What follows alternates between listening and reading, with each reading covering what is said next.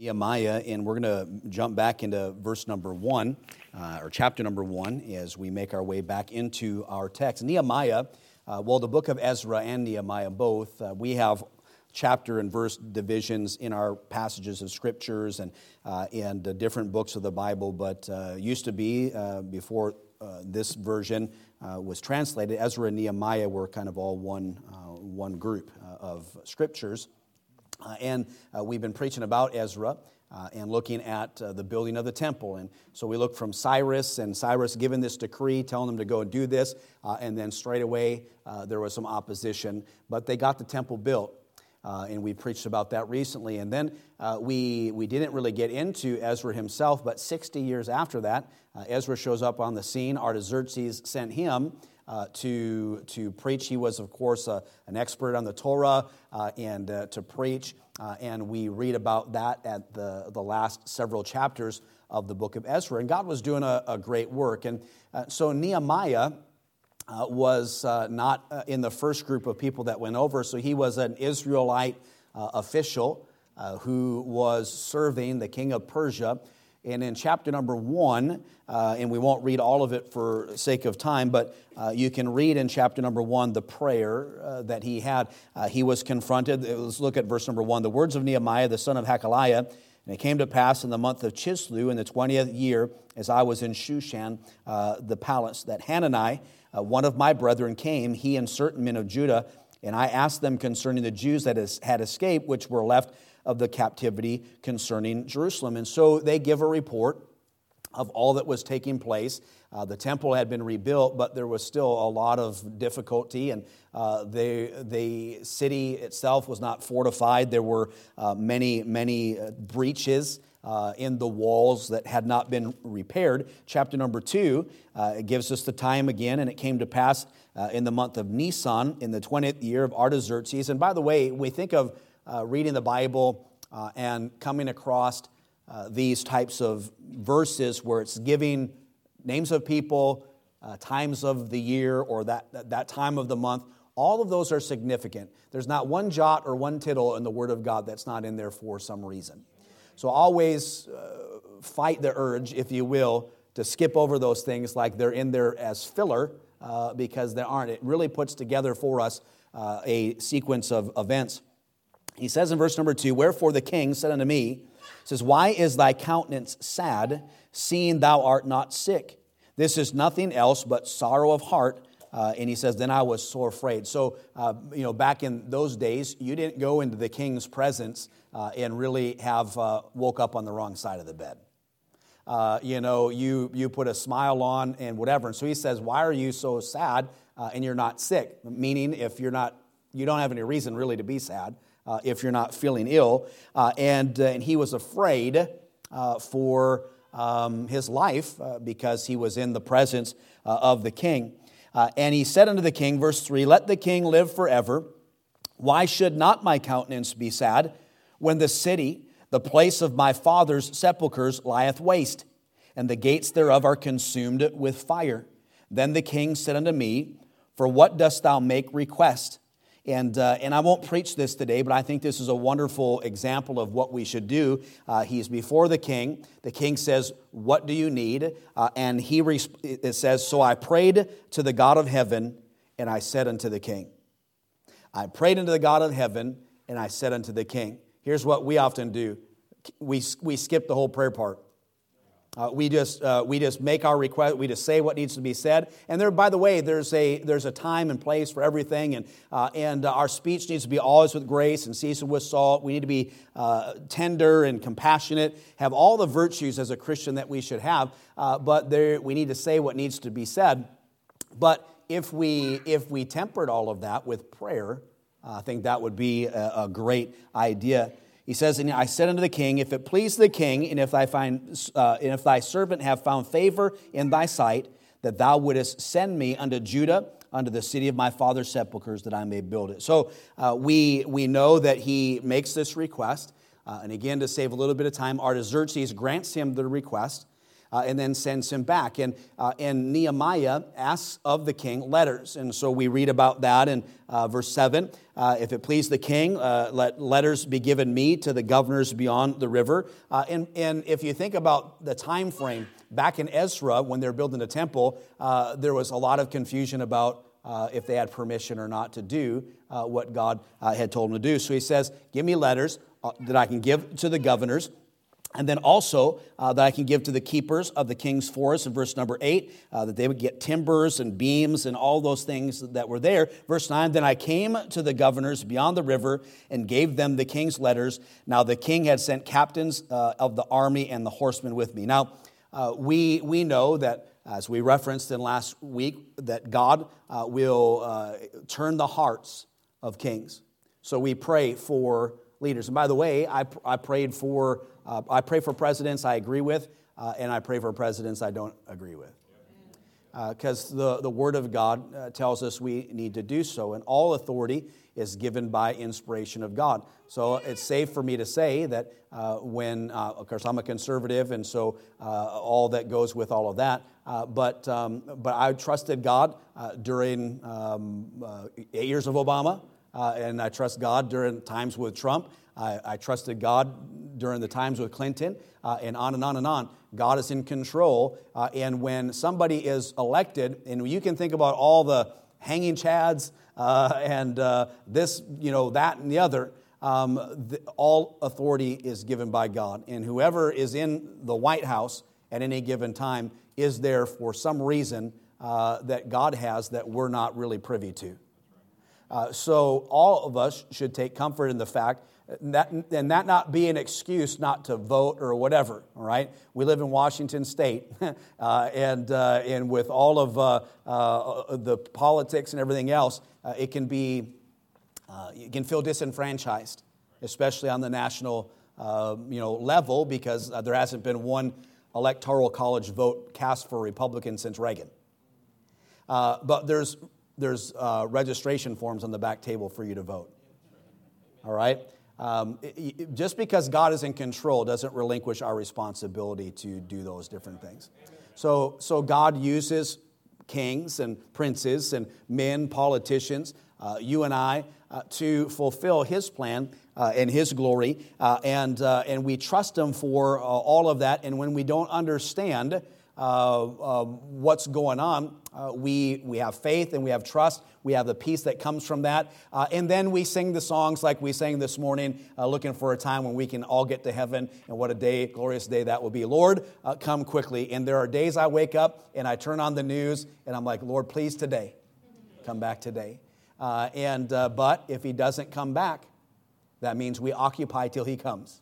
And we live out our life for Him. So he got letters from Artaxerxes, the authority, and so they supplied. Not only did he give him the request, but then supplied to him what he needed to fulfill that. And he shows up, verse number 10 of chapter number 2, when Sanballat the Horonite and Tobiah the servant, the Ammonite, heard of it, it grieved them exceedingly that there was come a man to seek the welfare of the children of Israel. So what had taken place was, as Jerusalem had been destroyed and they're rebuilding the temple, etc., there are all kinds of nations that had taken up residence in the area, and they didn't think it was cool that Israel is going to come back and rebuild the city.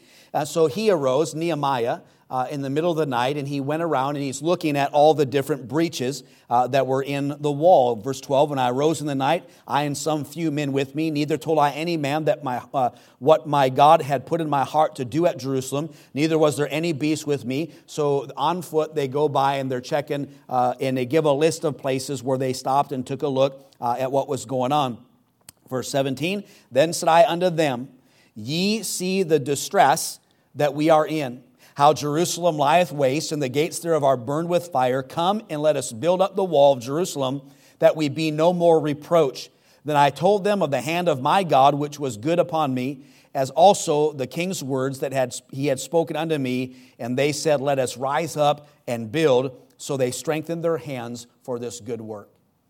Now, that's good news. that's what needed to take place, and as we read in this story. But immediately when they began to do so, opposition reared its ugly head. Verse 19, but when Sanballat the Horonite and Tobiah the servant, the Ammonite, and Geshem the Arabian heard of it, they laughed us to scorn. This thing that you do, will you rebel against the king? Then answered I them and said unto them, the God of heaven, he will prosper us. Therefore we, his servants, will arise and build, but ye have no portion, no right, nor memorial in Jerusalem. And even when you read back into Ezra 60 or so years prior to that, there were even amongst the people of Judah grandchildren that weren't over in Babylon and etc. They said, hey, you're not going to, it's in Ezra and Nehemiah, both of those are just, they're weird books. And they are anticlimactic in a number of ways. When you get to, you read about this and you think this is going to happen, then something weird happens. And then Ezra comes, and you think, man, things are great, and then something weird happens. And the same thing with Nehemiah. I mean, the wheels came off. And as we read chapter number 4, when we get there and look at these principles, I want to jump a little bit ahead because I think it's important. In Nehemiah chapter number 13, if you go there to the end of the book, Nehemiah, most of what we read about him, building a wall, all that's great. Standing up, he prayed, had a heart for God in rebuilding his city. But Nehemiah, he was a mess. All right? And by the way, we're going to read that the walls were built. We're going to read that God sends revival and God's doing a work. But then just like every other time we read in this history, at some point, it just goes back. So I want you to think about, right now churches they're trying to rebuild. Churches are trying to take a stand, and as much as we stand for that and push for that and rally around that and get in church, at some point the pressure of the world will be off, and Christian people in churches will return to the apathy that they had before all this took place. And we have a perfect example. And it bothered Nehemiah. Nehemiah, let me just say this before I read these verses. If Nehemiah was a local New Testament Baptist church pastor, this church would be empty if he was the pastor here. And most of these guys that we read about in the Bible, they're just characters. And so the book of Moses is read and people are doing right. But then he finds out that verse number 4, that Eliashib the priest had made a chamber in the house of God for Tobiah. And this wasn't something that should be done. And the Bible says that it grieved him sore that he cast forth all the household stuff of Tobiah out of the chamber. You've seen it on YouTube or whatever. Some lady's upset at her husband and she's chucking all the stuff out the window onto the street in front of their house. So Nehemiah finds out that Tobiah's got a house and a chamber in the house of God. And so he flips out and he just starts chucking all of Tobiah's stuff. It grieved him. And then he commanded and he cleansed it and he contended, verse number 11, and just on and on. And so what had taken place, they just started going back to all their old stuff. They were working on the Sabbath, and they had on the walls that they had rebuilt, they had set up shops. And commerce, and that wasn't God's plan. That wasn't his goal. And so he went in and contended with them and cleaned house. He kicked them all out off of the wall, and then they set up shop outside the wall and began to continue to sell their things. And here's what he said in verse number 21. He says, "Then I testified against them and said to them, why lodge ye about the wall? If you do so again, I'll lay hands on you."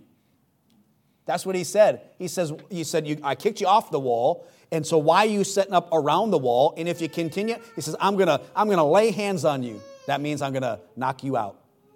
I'm gonna backhand you or whatever. That was really what he was saying. He says, I'll lay hands on you.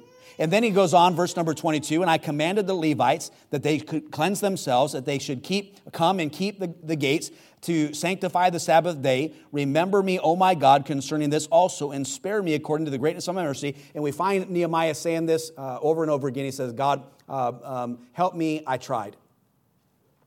Remember me, I tried to do the right thing. And one of the problems was that the people that had come back from exile to their land began to marry nations and things that they shouldn't. Ashdod and Ammon and Moab. And the Bible says in verse 24, and their children spake half in the speech of Ashdod, could not speak in the language of the Jews. And it says, I contended with them and cursed them and smote certain of them and plucked off their hair and made them swear. So he flipped out on them, contended with them, and pulled out their hair and smacked them around. All right? So can you imagine a preacher behaving like that in 2020? Well, obviously no. But men back then, and how they dealt with things. And by the way, there's not a 14th chapter in the book of Nehemiah where all the children of Israel complained about the behavior of Nehemiah. That we don't find in the Bible. So you let that soak in for just a minute, and that'll help you. Back into chapter number 3. Then Eliashib, the high priest, rose up with his brethren, verse number 1, the priests, and they builded the sheep gate. And we have a list of all the different families and different tribes that took up places on the wall and began to fix all the breaches. So, for example, the fish gate, verse number 3. The fish gate did the sons of Asana build, whom also laid the beams thereof, and set the doors thereon, and the locks thereof, and the bars thereof. And this family did this, and this next one went to this spot, and we read about all those. Verse 12, and the next unto him repaired Shalem, the son of Halanesh, the ruler of half part of Jerusalem. He and his daughters. His daughters were out there rebuilding the wall. Families doing the work, and they're just getting at it. The valley gate's repaired. The dung gate is repaired, and a list of all those all the way through chapter number 3. Then we get to chapter number 4. But it came to pass, verse 1, that when Sanballat heard that we builded the wall, he was wroth, and took great indignation and mocked the Jews. And he spake before his brethren and the army of Samaria and said, what do these feeble Jews? Will they fortify themselves? Will they sacrifice? Will they make an end in a day? Will they revive the stones out of the heaps of the rubbish which are burned? Now Tobiah the Ammonite was by him, and he said, even that which they built, if a fox go up. So basically they're mocking the Jews. What are these Jews, these feeble Jews, going to do? We find, getting down into our text, verse number 4, and he prays. This is the first thing when opposition comes that we as children of God should do. He says in verse 4, he says, hear, O our God, for we are despised, and turn their reproach upon their own head, and give them for a prey in the land of captivity, and cover not their iniquity. Now, when he prayed, remember now, this is Nehemiah. This is the brawler Nehemiah, the hair-pulling Nehemiah. And so God gives us these accounts in Scripture, but he also shows in many ways the humanity of his messengers there. And so he's praying to God, but he's also praying that God would take care of the enemies.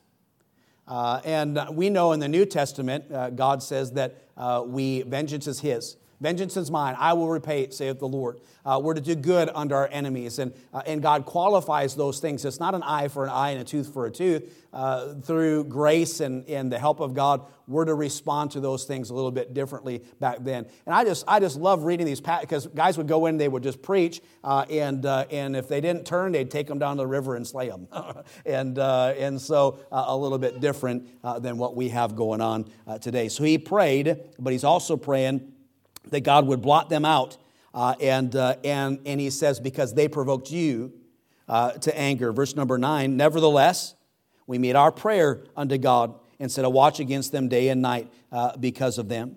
So what do we do when opposition comes? What do we do when a local government, a county government says you can't have church or you can't do this? My first response to all that is, no, you can't tell us what to do. How about this one? You said it when you were a kid. You're not the boss of me. No, you don't have the authority. And we've talked about our rights under the Constitution, our God-given, the declarations of God and His commands. And so the first response is we know that is overreach. You're overstepping. You do not have the authority to do that. No, no, no. And here's all the things. We're just going to have church. We're going to do things. And that's the response. But there have been a lot of pastors who have done that and they've not prayed. Our first response needs to be to pray. By the way, whether it's opposition, whether it's a difficult time you're having at work, or it could be your marriage or your children, our first recourse in everything in our life is to pray to God. And by the way, listen for a response. And let me also say this. There have been pastors during this pandemic who have prayed and made the decision not to have church. That's completely on their prerogative, and they'll say that we prayed and they had the peace of God about it, and it kind of flies in the face of Scripture in a lot of ways, but it's just like hey, they're going to do what they feel God wants them to do. We're going to do what we feel God wants us to do, and that's just how it goes. But praying is what they did. They prayed for their enemies. They prayed that God would do a work, and we read about that expedient there in verses 4 and 9. But they also were vigilant. Notice what it says in verse number 9 again. It says, "Nevertheless, we made our prayer unto our God and set a watch against them day and night because of them." I focused on that word at the beginning comments, nevertheless. There are, we don't know what's going to take place in November. Nevertheless, we need to obey God and do what God calls us. So if they say, there's this and that, there's this law, whatever, nevertheless, we pray to God and we stay vigilant in doing. So they prayed, but they also didn't ignore, faith does not ignore the use of obvious means. They put feet to their prayer. They didn't just say, well, I guess we just need to pray and then pray that everything just works out. No. They had learned from examples and the people even 60, 70 years prior to that, that they built a wall. They did it, and no one could cause them to cease. And it doesn't matter if it's Sanballat or Tobiah or the Arabians, whoever it was. They're going to come and give us a hard time. And we read about that in verse number 7.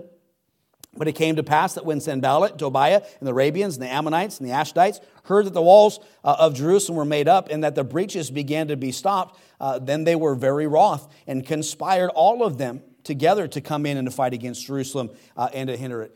There's bad news. Hey, they're coming. Don't you know that if you continue this is what is going to be the consequence? Nevertheless, they prayed and they set a watch.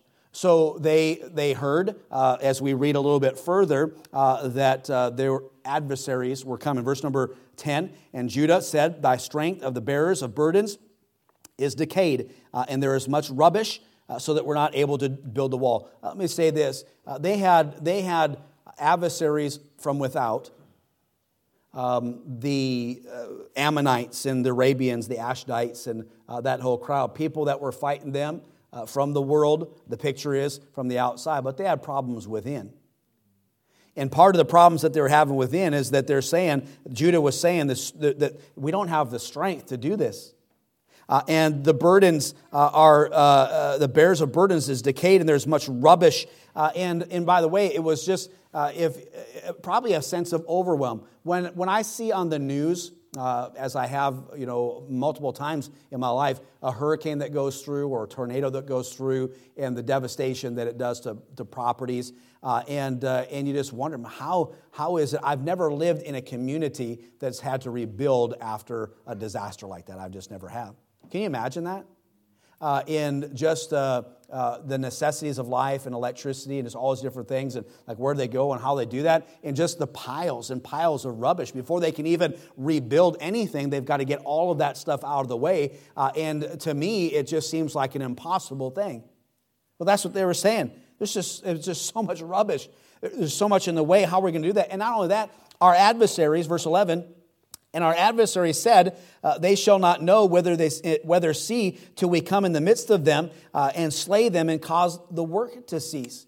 So word had gotten to them that this has taken place and their adversaries are coming and they're going to sneak in and they're going to shut them down, cause the work to cease. And it came to pass that when the Jews which dealt by them, verse number 12, came, they said unto us 10 times, from all places whence ye shall return unto us, they will be upon you. It says there's people everywhere. They're coming from everywhere.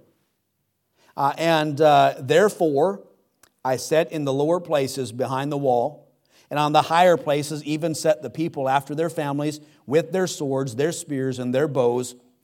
And I looked and rose up and said unto the nobles and to the rulers and to the rest of the people, be not afraid of them. Remember the Lord, which is great and terrible, and fight for your brethren, your sons and your daughters and wives and your houses.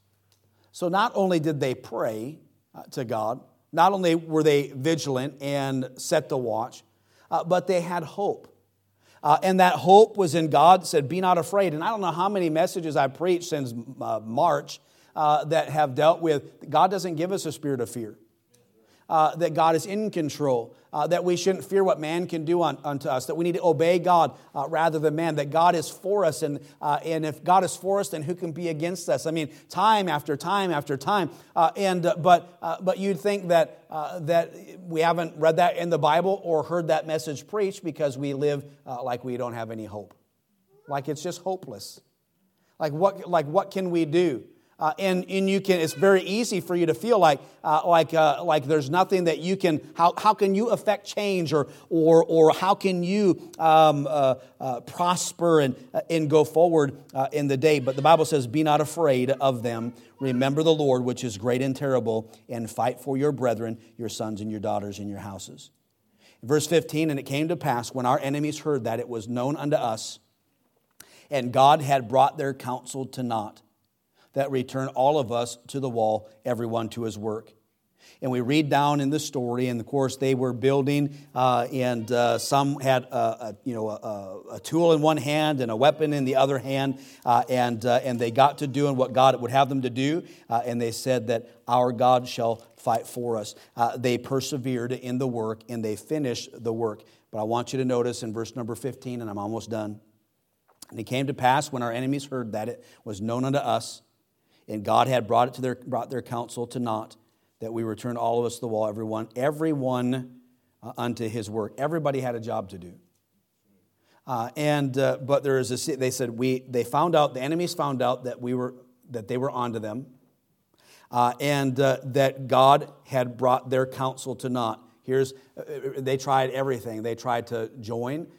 They tried to reason. They threatened them. Hey, you don't have authority. We're gonna come and we're gonna kill you. And there was time after time after time. And here's what they said. But the scriptures say that God had brought their counsel to naught, and they returned to their work. And that's really ultimately what we need to do today.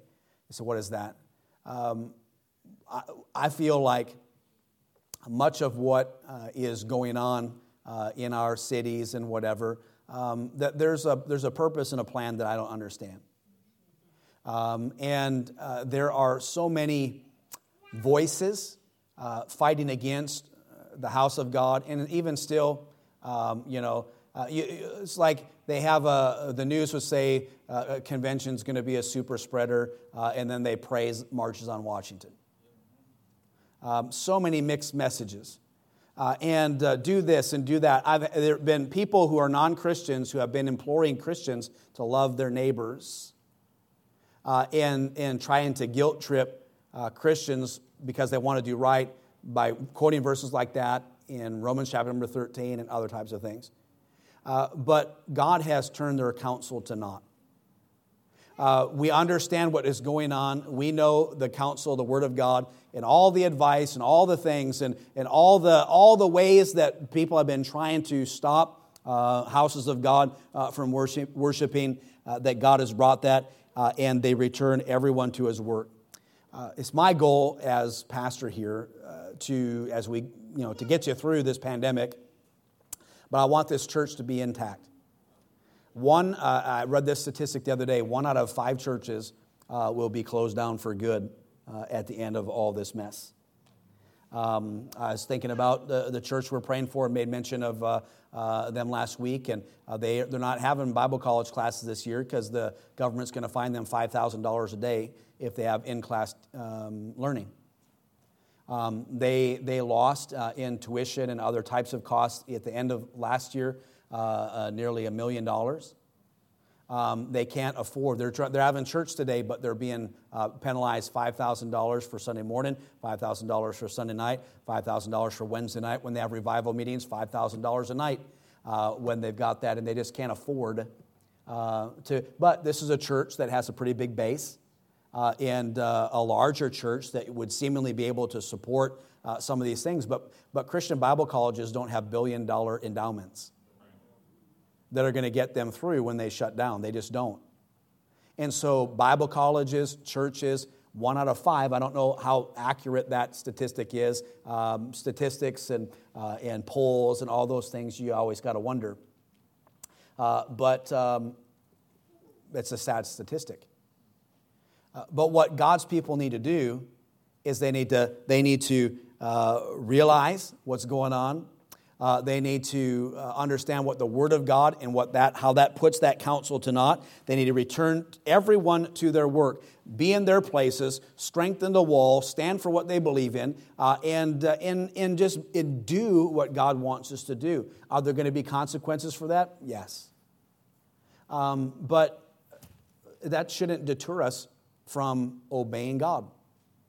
Unfortunately, it has. In many people. And I think that there are a lot of people that have missed going to church for months that will never find themselves again in a church, post all this different stuff. I've heard people say when we get the coronavirus under control and we find a vaccine, on and on. There's been vaccines for the flu and other things for a long time. The coronavirus is not going away. It will be there. It will not be eradicated. I just don't see any, science or whatever. It's just going to be there. So if you're not going to go to church till the coronavirus is gone, you're never going to go to church again. That's just the truth of the matter. I understand safety. I get all that kind of stuff. But at what point do we just begin to do what God has called us to do? Every builder was a soldier. And they verse 17, they build it on the wall, they bear burdens, and they stood. In fact, it says they didn't even change their clothes. They just worked around the clock, and it describes a very hard, laborious time. And the Bible says in verse 21, so we labored in the work. Half of them held spears from the rising of the morning till the stars appeared. Likewise, at the same time, said I unto this people, let every one with his servants lodge within Jerusalem, that at night they may guard to us and labor on in the day. Probably wasn't a great time to be a servant because you worked during the day and you had watch during the night. But the long and short of it is they finished what God would have them to do. And then God sent a revival and God blessed. But it took their faithfulness, their steadfastness in keeping the will of God, in the plan of God, in obeying Him intact at the threat, multiple threats, and from the fears within, they did what God had told them to do. And so how do we handle opposition? We pray. We are vigilant. We hope in our God, and we persevere. That's how people did it. What should we do? How should we handle all this, Pastor? How do people handle it in the Bible? And we read how they handled it, and then we do the same thing. There's not one pastor I know that has led their church through a health pandemic. That's all new. What do we do? You just be faithful. You just keep doing. And at some point, prayerfully and hopefully, God will work us through it. And if He doesn't, calls us out, like the songs we sang before, that would be great. But the worst thing that can happen to us is heaven. And we need to make sure, as Christians, we are faithful to God in His Word. Let's all stand with our heads bowed this morning and